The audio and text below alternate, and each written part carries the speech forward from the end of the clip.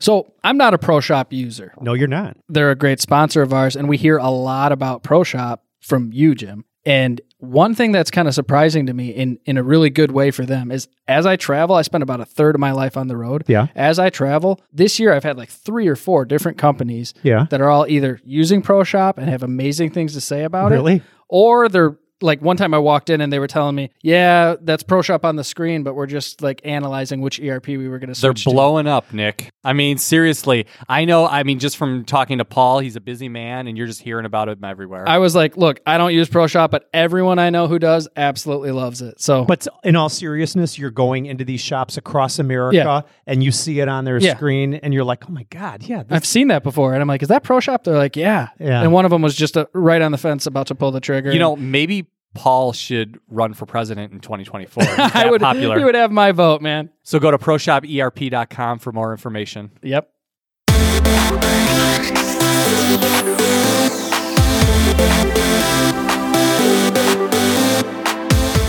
Welcome to Making Chips. We believe that manufacturing is challenging, but if you're connected to a community of leaders, you can elevate your skills, solve your problems, and ultimately grow your business. I'm your host, Jim Carr, and I've got these 2 good-looking guys sitting next to me, Jason Zanger and Nick Gollner. We're ready to talk manufacturing today. As a matter of fact, we're ready to talk about what I do 95% of the time at Carr Machine. Well, you like to talk about what you do all the time, don't you, Jim? Not all the time. But how you doing? I'm doing well.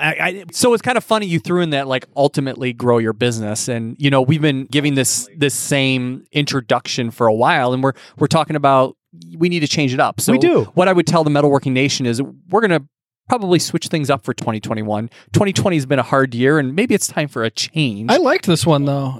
Jim said we were good looking. If you that part that should be standard for 2021. How about we keep that part of it? But that was a little new, and but we're gonna change the podcast up a little bit. So if there's anybody in the metalworking nation that has any suggestions for us, we'd love to hear it. But stay tuned for a little bit of changes. I think it's important to stay fresh and have new content. You were making a restaurant analogy at one point, weren't you, Nick? Yeah, you can't go to a place where the menu never changes. Right, except for maybe McDonald's. Even McDonald's changes. They do. They're like the McRib is out, yeah. There's always a new toy in the Happy Meal. Yeah, there you go. There is. Oh my God, do they still sell those? I don't know. I think they were a bigger deal when we were kids. Like, I don't think my kids think about Happy Meals. My kids used to get them all the time. But anyway, before we get into the positive kickoff, I just, we're going to talk a little bit about estimating. And, I've been doing this for a long time. It's 95% of my role at Carr Machine. It's a big responsibility. There's a lot of variables, new customers, state of the economy, complexity of machining, materials, backlog, the right fit for your capabilities and capacities, and on and on and on and on and on. But just a full disclaimer, this is how I do it. You don't have to do it my way. I'm just offering some tips and tricks on what I do to make the estimating process be a little bit more efficient and a little bit more accurate. So you're talking about quoting, right? I'm talking about quoting. Can I tell a quick story about quoting? Of course you can. Don't worry about it. You're like running a company and you're still quoting. Yeah. Finally, my father's outside of quoting, but when I was younger, he would come home stressed out. He would have these scrolls, like these big, long scrolls in his hand. I was just a kid. I didn't know what they were. Like a blueprint? Huge blueprints, right? Yeah. And I just saw these scrolls, and he would be stressed out, and he'd be sitting at the table, and he'd be like, oh, I've got all these quotes to do. And I didn't know what a quote was. Oh, so I was just kidding. like, what is in this scroll? Like, what is he quoting? Is it like does he have to write speeches? I just didn't know what quoting was at all. I just saw him looking at these huge scrolls, and now it's funny because everyone's quoting, and that's everybody's biggest challenge is like, how do I get all these quotes done? You know what's the most important part of a quote? Don't miss the decimal point. Don't miss the decimal point. It's very okay. All right. We have to tell a quick story. No, do you really want to tell this story? Yeah, of course. Okay. No, so I don't think it's funny. I don't think I know about this. Oh, but go ahead. You got to hear it. The metalworking nation wants to hear about our flaws as much as they want to hear about our good looks. Well, everybody's got flaws, right? So Jason has a customer, and he's using us to be the fixture builder for his customers. Sure. Really nice opportunity for hydraulic fixtures. And we were quoting up against another company. And our price was like way better than the other one. I was like, wow, that's... Somebody sharpened their pencil on that one. Yeah, someone missed a decimal point. So on one of the operations, and it changed like the total price of the quote by like $40,000. Yeah, but who did you submit it? It was someone on my team. Did you submit it? Well, it was a budgetary. It wasn't like a formal quote. Okay. But we got them all excited about this price, and then we had to sharpen the pencil, and then we didn't get the deal. To make a long story short. That's okay. What did you learn? That, good partners work with you on it. We had to kind of like take the blame, of course. We didn't want zingers to look silly. Yeah. You guys are the experts. Yeah. We're the experts at fixturing, not decimal points. Let me tell you, it's a big responsibility. Mistakes happen in quoting. You know what I mean? They really do. All the time. Yeah, all the time. They really do. All the time. Yeah. I mean, that mistake, I can't remember anything like that happening again. But the department who did it, the leader of the group was like totally owned it. He's like, I need to check everything before it goes out. He goes, all we can do is just tell him the truth and give him the real price. So. Well, you just talked about a mistake that you made, Jim. It's going to be in my manufacturing news. All right. So, because, sometimes if you don't have your material requoted, you could make a gigantic mistake there. Exactly. So before we get on, I want a special shout out to my new friends, Brad and Pete at Product Development Solutions in Blaine, Minnesota. They're big listeners of the show, and they reached out to me. They were having some issues. They had bought a CNC machine shop there. They didn't have a lot of knowledge about running a machine shop, and they reached out to me just on email, and we scheduled a call, and we talked to them. And actually, you called me in the middle of it. I called Jason at the end of it, because they wanted to tell you off and say that I'm the better of the two. Yeah, you just... I'm the one with the most charisma. After 5 years, you finally got one listener to tell you that you're their favorite. I was very happy for you, Jim, because, you needed that. I know you needed that encouragement after 5 years of podcasting. Do you guys remember when I first came on board and I made that post on Instagram with Bert and Ernie? We did that at IMTS. Yeah. I kind of do remember something about Bert and Ernie. It was Bert and Ernie was the picture, and I wrote, Jason or Jim, who's your favorite? Yeah. Yeah, guess who won? I don't know. Jason won. Jason won that one. Sure. So, Jason, tell me something new that's going on at Zinger's Black. Something exciting. Yeah, no, I do have something very exciting. So, over the weekend, I got a lot of work done, and I finished our UAT for our new website. Do you know what UAT stands for, Jim? I don't. User Acceptance Test. Thank you, Nick. Basically, I went through and I was testing our new e-commerce website. And so I'm really excited that it's finally going to be published come 2021. And it is really nice. So in 30 seconds, describe the process of the UAT. What did you do? So as a part of the UAT, you basically just went through all the steps that a user of the site would go through in order to make sure that everything is functioning correctly. So I want to buy some end mills or a vise or something? Yeah, you search for those things. You set up a new account. I even set up like an existing account and went into that. I placed orders. And one of the great things about our new website is that it's fully integrated. So like I just had a conversation with Tim, who's been our team for like longer than I have, for 25 years. He does our purchasing inventory control. He was actually complaining because one of our suppliers, you place an order on their website and then they have somebody hand key it on the other side. And like it basically like prints out a fax or something. I don't even know exactly, but ours is fully integrated. So like I place these orders over the weekend and they just appear on the printer for our team to pick it and ship it out. So nice. Like it's all completely fully integrated. You'll be able to log into it, see your history, see your receivables, download invoices, pay statements, like all that. I mean, it's like top notch. I'm really, really happy about it. So I finished all that UAT this weekend. And so we got a couple things we got to tweak and then it's going to go live. Awesome. It's a digital world, isn't it? It's a totally digital world. And even the estimating process is the segue. Going a little digital. But before we get to that, yes, Jason, I do want to talk a little bit about material prices. So I just did a quick Google search today. You got a manufacturing news about that? I do. And so what I found is some writer for the Morning Brew, I guess, said that metal prices surge as manufacturing kicks into high gear. And I thought that was really relevant to what had just happened to me in the last few days with a quote I did.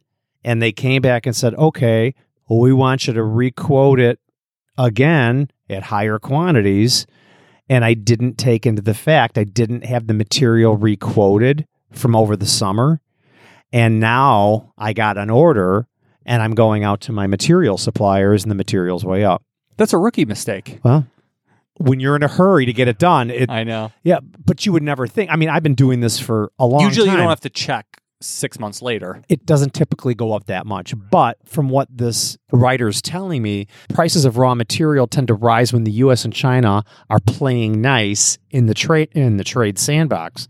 But most importantly, when they're making a lot of stuff. So because manufacturing is a big resurgence, supply versus demand, everything's happening. A lot of things are going on right now. It's driving cost. And I fell victim to this just recently. So I have to go back to my customer, a major OEM, and tell them that I have to raise the price because at the end of the day, we can't lose money on work because we want to be a nice guy. Like when you're quoting in your ERP. Yes. ProShop ERP, of course. ProShop, yep. One of our great sponsors. Yes. Yeah. Is there anything in there for where it references the pricing of your supply chain? 100%. Okay. So do you have to update it manually? Like weekly, monthly? How does that, I'm just curious, how does that process work for you? So I get the quote today, or I put the price in today. It stays static until it's manually changed. Okay, got it. But I can look and see how old that estimate is and kind of make, last time I put this in the system was in July. It's now October. Think the price is going to go up that much based on what I've been seeing? No. So do you have something in your own personal process where it's like, okay, don't let the price stay the same for more than 3 months, 6 months, whatever?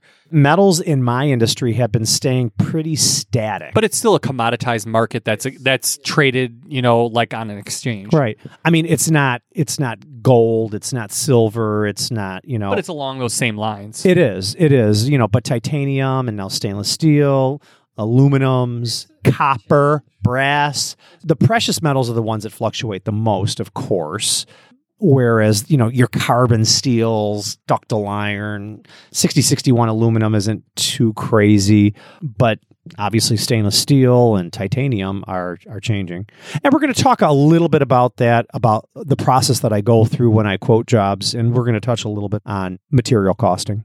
So, first of all, I said this just a little bit before. I just want everyone to know that these are just tips that I use, and this is the way that I attack an estimating job. And whether it's going to work for you or not, the Metalworking Nation that's listening to me now, I'm just offering this to equip and inspire you with any additional information that might help you through that process. And I think prior to you going on ProShop, we did a similar episode to this, and you were operating within Excel. Exactly. And we're going to talk a little bit about that. I remember that episode. Here's what I remember from it. This is before I was even a partner. Tell me. But I remember you said you hold the part in your hand while you're quoting it. You set it in front of you and you look at it. And that's just the one thing I remember. It's like you don't do it all just off of a print. You actually have the physical part there. Because it really helps. Yeah. And I'll go into that. So first of all, let's break it down into 3 things in estimating. There's the estimator, there's the tools, and there's the tactics. So for the estimator should have a strong background in machining and fully understand the process. Setup, programming, tooling, cutting tools, material and alloys, tolerances, metallurgy, finishes, and capacities. Why are all those important? Because if you're not familiar with those processes, you can't efficiently quote a job. So you've got to have those skill sets before you really do it. And of course, the longer you've been in the industry, the more you should know those things. Like it's important to know metallurgy because if you've got a piece of cold roll steel and you're taking off 3/16 to a 1/4 inch off one side and you plan on unclamping it from your work holding, the stress that's in cold roll steel is so dramatic that part is going to bow like a banana. Mm-hmm. So you have to think about, well, do we have to stress relieve that part? Can we find an alternate material? So these are all the things that the estimator is thinking in his head when he's quoting the job. Well, that's why a lot of the people that quote jobs are either engineers or product managers or something like that. Sure. That are intimately familiar with all the factors that are involved with the final product. Right.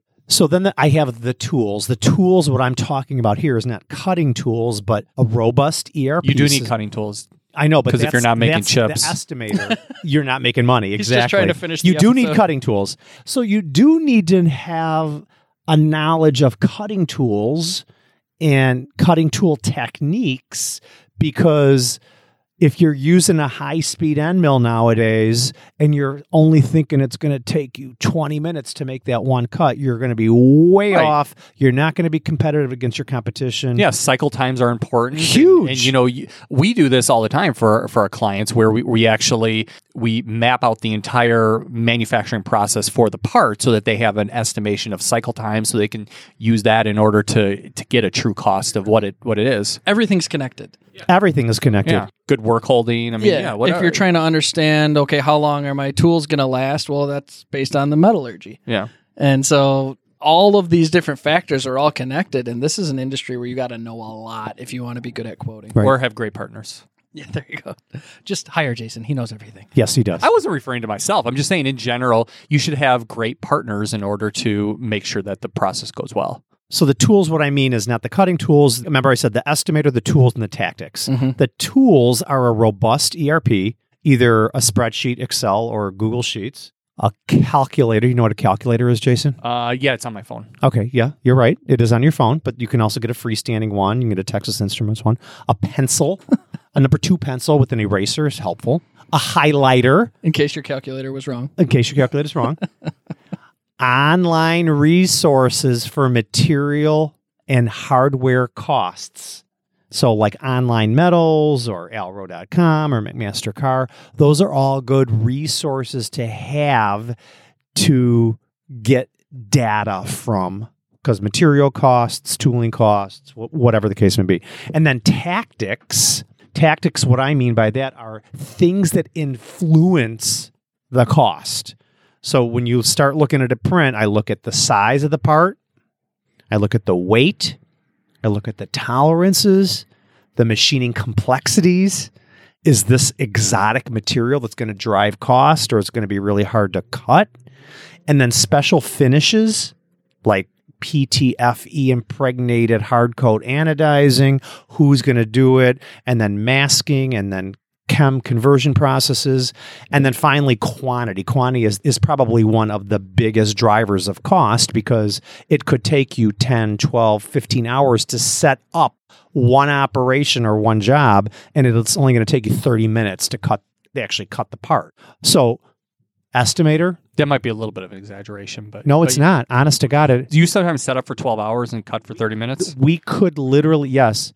So what I know you have long setup times, but I should show you some pictures. In our 5th axis now, we're doing one setup.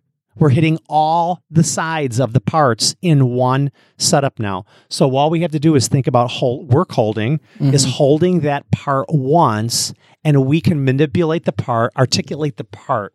And then you just axis. Have a little tab and you snap it off. Exactly. Yep. I was just talking to Ryan about it over the weekend.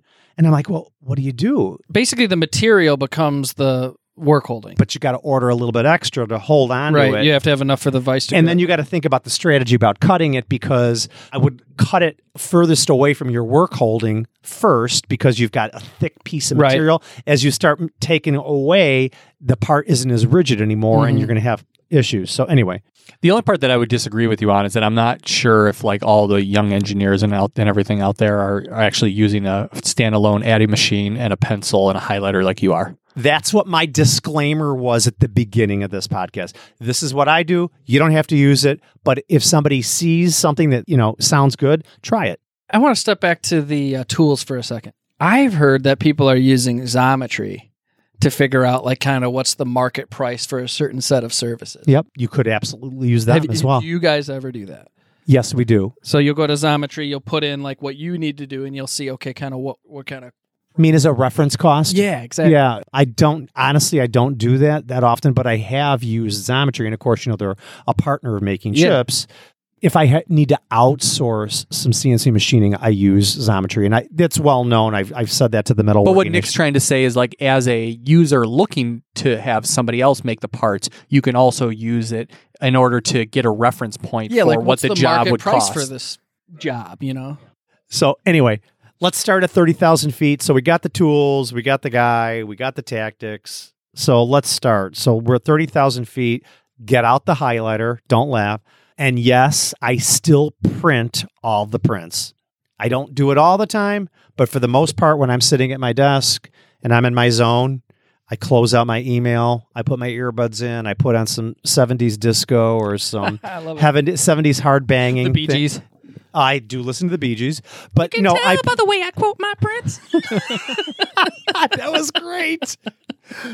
So yes, I print all the prints. I go through, I collate them, and then I start looking through 1 of 3 sheet, 2 of 3 sheet, and I put them in order in how the customer's order. So they may not be sequential in print numbers, but I do it that way. So my OCD is in overdrive. Oh, so the customer sees it in their order. Always have. If they send it to you with 10 line items, the line numbers have to be in your quote the same way that you do it. So I quote them that way too. But when I submit the quote, if there's 20 line items, the way the customer submitted them to me is the way they're going to get them back. That's great. So you don't make them adapt to you. You adapt to them. Isn't that what we're doing? We're good servicing the customer. Service.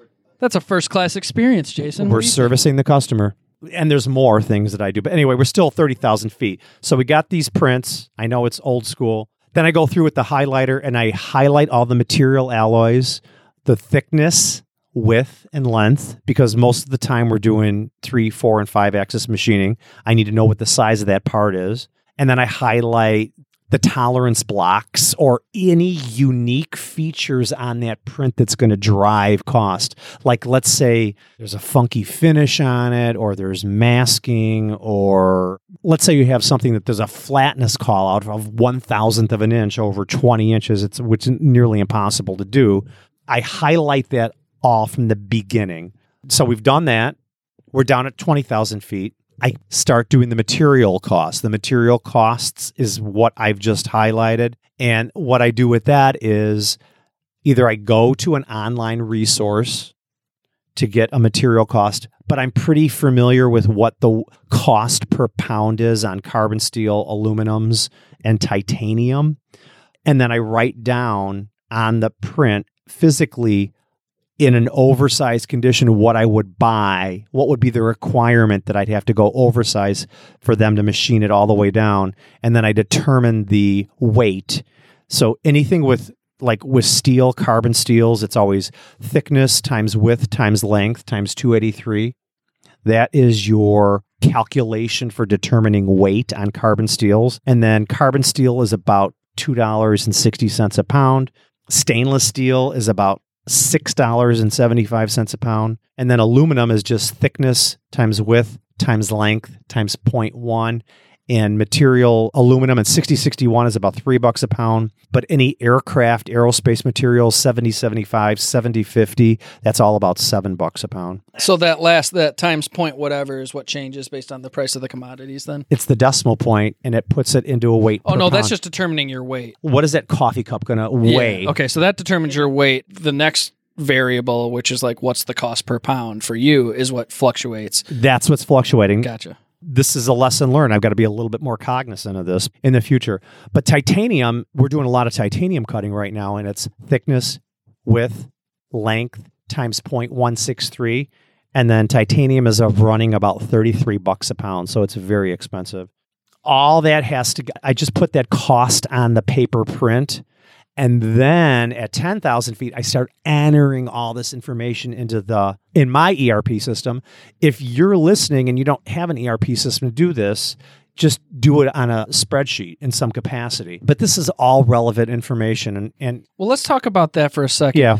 Spreadsheet versus your ERP. You used to do it on a spreadsheet. Obviously, you've invested in ProShop. You talk about it a lot on the show. Yep. You're still putting in inputs. There's still some sort of calculation, and then you get an output on the other end. What is the advantage to doing it in ProShop versus a spreadsheet? It's much more sophisticated. And it's much more granular. You could probably create a spreadsheet in much the same way that ProShop was, but I have a feeling Jim wasn't like a power Excel user or anything like that. Sure. So it probably was more unsophisticated. You're very familiar with doing formulas, and yeah. I'm okay, but nowhere probably near the capacity you can work at. But really, I think the fundamentals of ProShop is all spreadsheet based anyway. I mean, all software systems are object-based programming or whatever the nerds would say. But I mean, your company has changed quite a bit since the spreadsheet days to a new ERP. It has. And in 10 seconds, like what's the biggest difference from before where you were doing it in spreadsheets and they were maybe all like disconnected to now when you do it directly in the ERP? You can control your margins. Oh, really? Wow. Yes, you can control your margins. You can put in your sales person's commission. You can put in, oh my gosh, so much.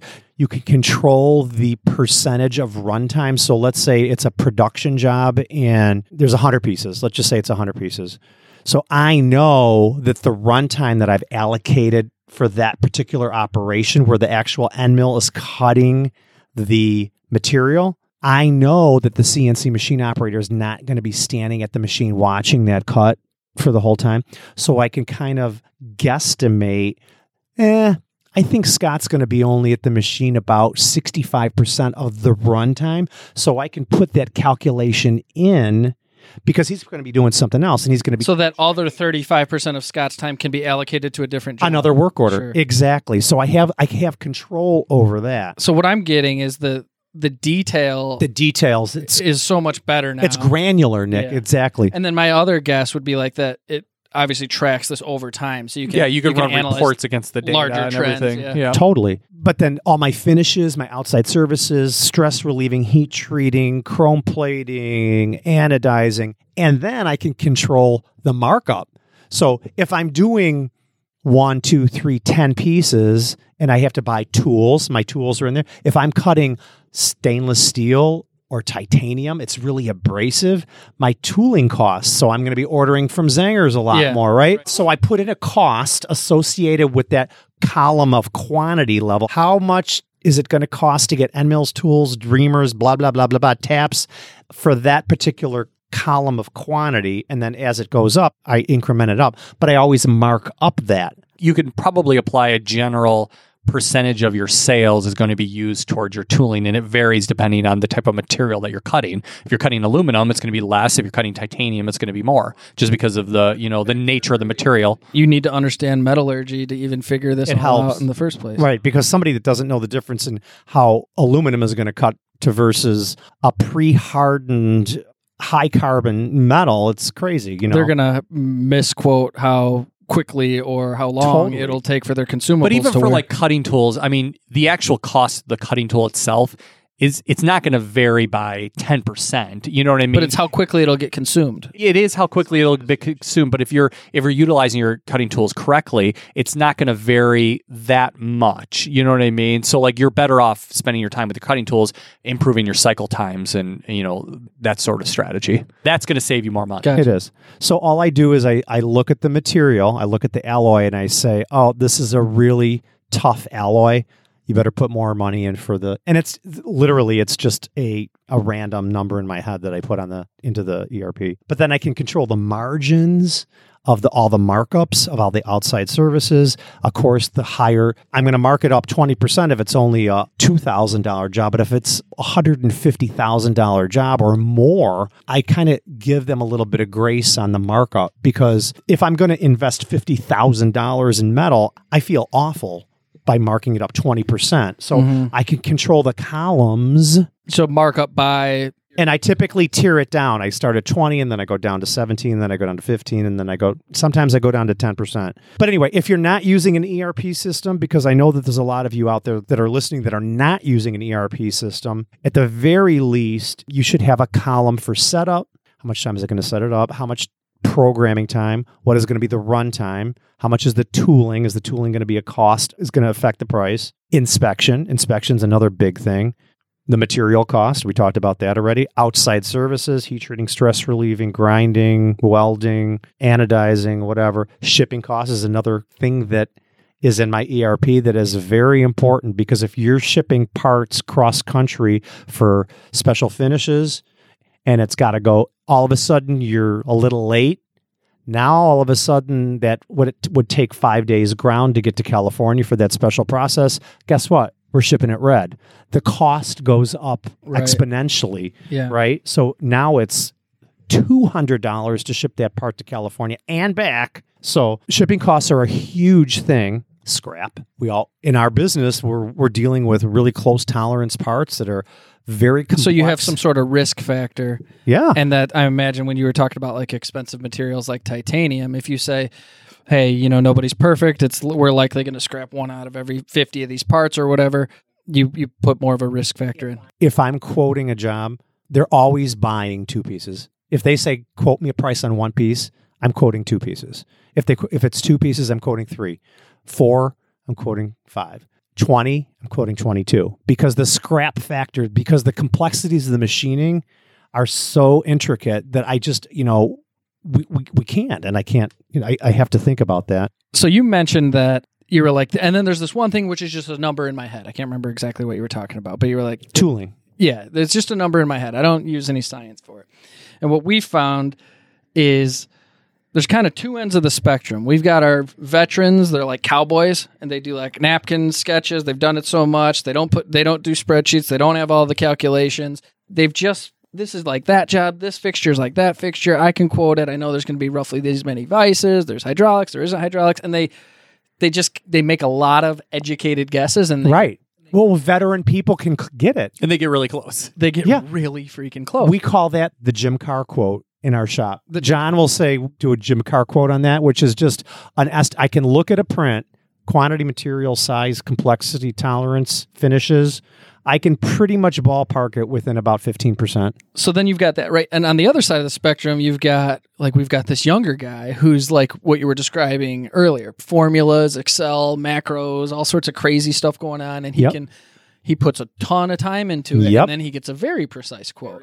And if you don't get the job, if you quote something and you don't get it, all that time that went into quoting is just waste, right? You're not getting paid for your work. I cannot charge for quoting. Exactly. Like a plumber comes to your house and quotes out what it's going to cost for 2 hot water tanks. They charge $150, but if you buy it from us, we'll take it off, right? Yeah, you can't do that. I can't do that. So what's challenging for us is the cowboy quote. The risk is like, what if you quote it wrong? It doesn't cost the company as much. But if you get the order, it could. Right, if you get the order, it could. If you get the order, it could be the worst thing that happened because you cowboy quoted it. What if you cowboy quoted it wrong? Exactly. At least it's all spelled out. We know in the ERP where we went wrong, right? And on the other end, it's like, oh, well, this guy put 3 weeks into quoting. Jason and I just went through this together at Opportunity where we missed a decimal in the budgetary. The real loser in that situation was the engineer. Yeah, our engineer put 2 weeks into. It's hard to quote fixtures. It's not cut and dry. You don't know exactly what it's going to be. You're like, well, I think it'll be roughly this many components, but it's a design engineering project at the end of the day. Yep. I'll be honest with you. That's like our biggest challenge in that group is just how do we put the right amount of time into quoting, and that the impetus falls a lot on the salespeople for that. You really need to make sure that it's qualified, that it's a qualified opportunity. If I'm going to have an engineer work 40 hours concepting a quote for somebody who's just fishing, as a sales guy, I'm filling my pipeline, which, you're doing a great job. No, you're screwing your company. Oh, totally. And in your case, it wasn't even the engineer that messed up. It was the admin that messed up translating the numbers into the ERP system. Yeah. So if it would have been just the engineer entering into the ERP system, it probably would have went correctly. Because it was handed off to a data entry person? It was his pencil and paper that was handed off to a data admin person, and that person incorrectly saw the numbers and entered it to the ERP. And I'm sure that this happens to everybody. I mean, everybody misses a decimal point or fudges a number here and there, but the real challenge is, I think the future is becoming more and more exact. Right, everything's got to be exact if we're ever going to get to Industry 4.0. Well, we have the resources nowadays to be more exact. You know what I mean? Not everything is just totally cut and dry. No, not everything is totally. We're trying to minimize the guessing part, the variables, right? Variables. And if you can automate the process more, the actual engineer or the person that's doing the quoting can enter it into the ERP system, which is what you do, as opposed to doing it on paper, then having somebody else potentially screw it up. This is not necessarily a shout out for ProShop, but once I enter in all those operations, that workflow, I'm the one that's starting the workflow for the shop. So when it eventually does convert to a PO, all that workflow's already in, the part number, the revision level, everything, the contact name, how is the customer going to pay? How do we ship it? Is it UPS Red? Is it on collect? Is it prepay and add? Is it freight? We have all the numbers. Is it ITAR compliant? Do they need electronic data packages? Do we put the paper in the thing? Everything is controlled. So ProShop makes you less of a cowboy. Yes. It's just a way to amp it up. Jim's starting to get leathery skin. A little bit. Yeah, He's been smoking Marlboro Reds. He wears a cowboy hat now. I used to smoke Marlboro Lights, actually. That was 100 years ago, though. Thank God that's over with. Right. So there's a couple other things. Flags. I always call them red flags. My dad used to say, I see a red flag. Oversized materials. Again, I can't stress this enough.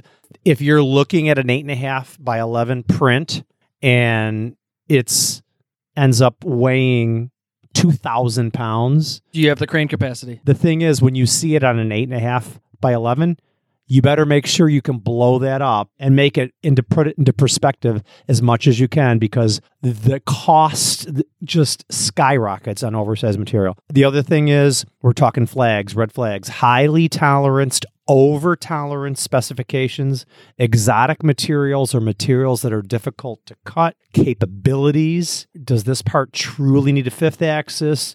And then low quantity and high complexity. Two of the biggest drivers in our industry. One or two pieces and with huge complexity. That, along with high tolerances and special finishes, you're already in aerospace. Yeah, you talked about over toleranced. So this is, again, where the more just overall manufacturing understanding that the estimator has can really be helpful. Sometimes the people who are putting these prints together and putting the tolerances on are just kind of like maybe young, inexperienced. They tend to over tolerance everything because they don't want to screw up and don't realize they're just like blowing their cost out for no reason. They're making the sales team's job more difficult. Yeah, so exactly. We do that. It's called DFM, Design for Manufacturability. We try to engage with our clients on the front end of the design process. It hasn't been approved yet for production, so they send us the design with their tolerancing on it. Do you really need that? Exactly. Do you really need 2/10 exactly. on that? Yeah. So we do a Google Hangout or a Zoom or whatever the case may be. We put the part up. I start looking at it right away. And I'm like, "Ooh, do you really need that? Oh my God, you've got a 1,000 flatness over 24 inches on a part that's got a lot of stress in the." I said, it's never going to happen. What you just put on the print is impossible to achieve. So we need to talk right now. Right, yeah. Because, and even if you put 10,000 flatness down, we can do it, but it's going to take double the time because we're going to have to go through all these processes to get, do you really need that? So we do a little bit of that too, Jim, like related to, design for manufacturing. So we just had a customer that bought $1 million CNC machine, and usually we don't get the opportunity because the machine tool dealer specs out all the cutting tools, and usually they don't spec it out in what would be most efficient. But fortunately, this customer pushed the machine tool dealer to get us involved, and we changed a bunch of stuff in order to improve their manufacturing of that part. And, if you just get another set of eyeballs on there, I mean, you could really make improvements to not only the machining process, but the design for manufacturability and everything like that. I mean, it really helps to get a team effort into the quoting process when it's a big deal. Yep. We call it manufacturing planning, where it's on the front end and we are talking about how are we going to cut it? What machine is it going to go into? What is the lead time? What are the red flags that you're going to see? So how do we wrap this up, Jim? Well, we're at 30,000, 20,000, 10,000. Guess what? Now we're landing. The plane is landing. We're ready to do it. You're always on long flights. Yes. Time to put it all together. Is there a meal on the flight? Well, it depends on where you're sitting. Anyway. So how do we put it all together? So, of course, I'm going to be a cheerleader for ProShop using an ERP system or any other one. If whatever you're comfortable with, just use it. It's the slickest way to put it all together. I almost always offer discounted pricing. What I mean by that is they want two, I'm going to go 246 because... When do you stop getting the quantity discounts? Never. I would say once you're up into the hundreds... Then you don't get... I mean, the price might be $39.95 and then it might be $38.95. Maybe it would just go down 50 cents. At some point there's diminishing returns on volume. Yeah. I mean, when you're up in the hundreds and thousands, you're talking pennies difference. So it's a whole different way of quoting. So we're still landing, create a proposal that is professional and most importantly, easy to read. You can't believe how many times I go out for quotes to my vendors, my suppliers, and they send me back a quote. It takes me a half hour to even understand how they've got it. They don't put revision levels in. They don't put the name of the part. They don't put the delivery. They don't do it. Define the terms and conditions. What's included in that price? Does it include freight? Does it include the tooling? Define the material. Spell it out. Because if you're looking at a print and it says 304 stainless and you quoted 303, put it in the terms and conditions. Because once you come back, you say, well, we said it right here. Always include revision levels, inspection reports. Does it include how sophisticated of inspection reports? Do you want a PPAP inspection report? Do you need a CMM inspection report? All those things cost you time and money, so it's got to cost more on the quote. They have to tell us up front, though, because I have to put that price into the estimate. Again, do they require certificates of conformance? Do they require material certifications, process certifications? And then, of course, you got to give them a realistic delivery date. Again, good guess. NREs, non-reoccurring engineering costs. So when you're up and doing a lot of quantity pricing, I can extract the setup cost. They can pay that in one lump sum. And then every time they reorder that job, it's a little different. And the exclusions. So if I don't want to put the helicoils in there in the terms and conditions, I say, less helicoils, less finish, less welding, whatever. Just spell it out.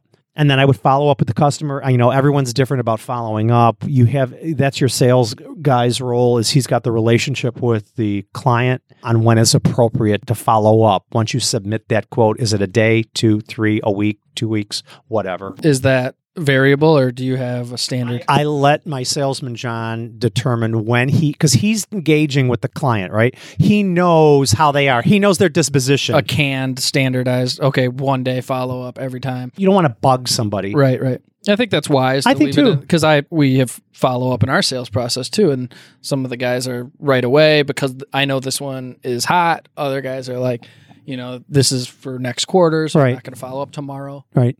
So, Metalworking Nation, if you're listening, I hope I equipped and inspired you and gave you a little bit more information on estimating. And I wish you the best because, believe me, I know I sit in that seat all the time.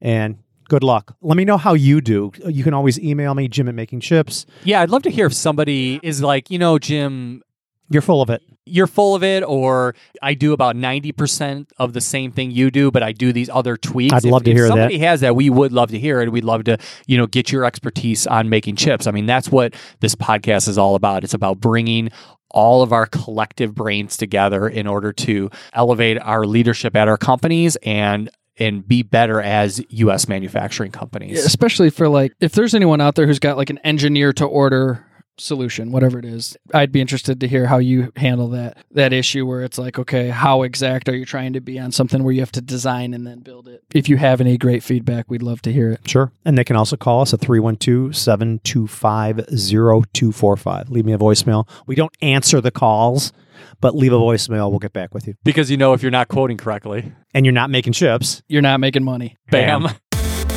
Thanks for listening to the Making Chips podcast.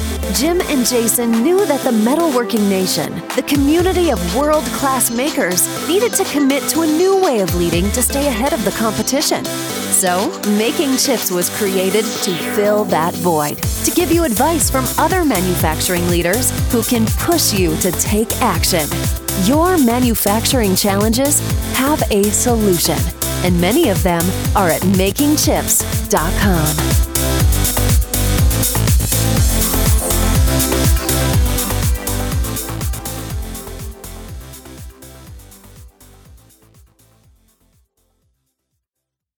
I almost always offer discounted pricing. What I mean by that is if the customer comes and says, I need 2 of these, I need 2 of those, I need 1 of these. What? You talked about this already. I did? Yeah, you said 2. You said 1 go to 2, 2 go to 3. No, I didn't talk about this yet. I'm pretty sure it's okay. Don't worry about it. I know I'm talking a lot. Listen, Metalworking Nation, if this pandemic has taught me one thing, it's that we need to accelerate our digital transformation. Can't get into shops the same way anymore. Business isn't done the same way as it once was, and it's only going to continue to trend in that direction. Let me tell you about a company that is doing just that. It's Xometry. So what is Xometry? Xometry is custom manufacturing on demand. They have over 5,000 partners, and their network has the capacity you need for prototyping and production. They're AS9100 and ISO 9001 certified, registered with ITAR. You can get an instant quote today for any of the services that you might need, whether it be CNC machining, 3D printing, injection molding, sheet metal, finishing services. You can even buy materials. Xometry is trusted by the engineers and purchasing leaders at the world's most successful companies like BMW, GE, NASA, Dell, and Bosch. Listen, if you want to turbocharge the way you make custom parts, check out Xometry. It's really easy. xometry.com, and you can get a quote today.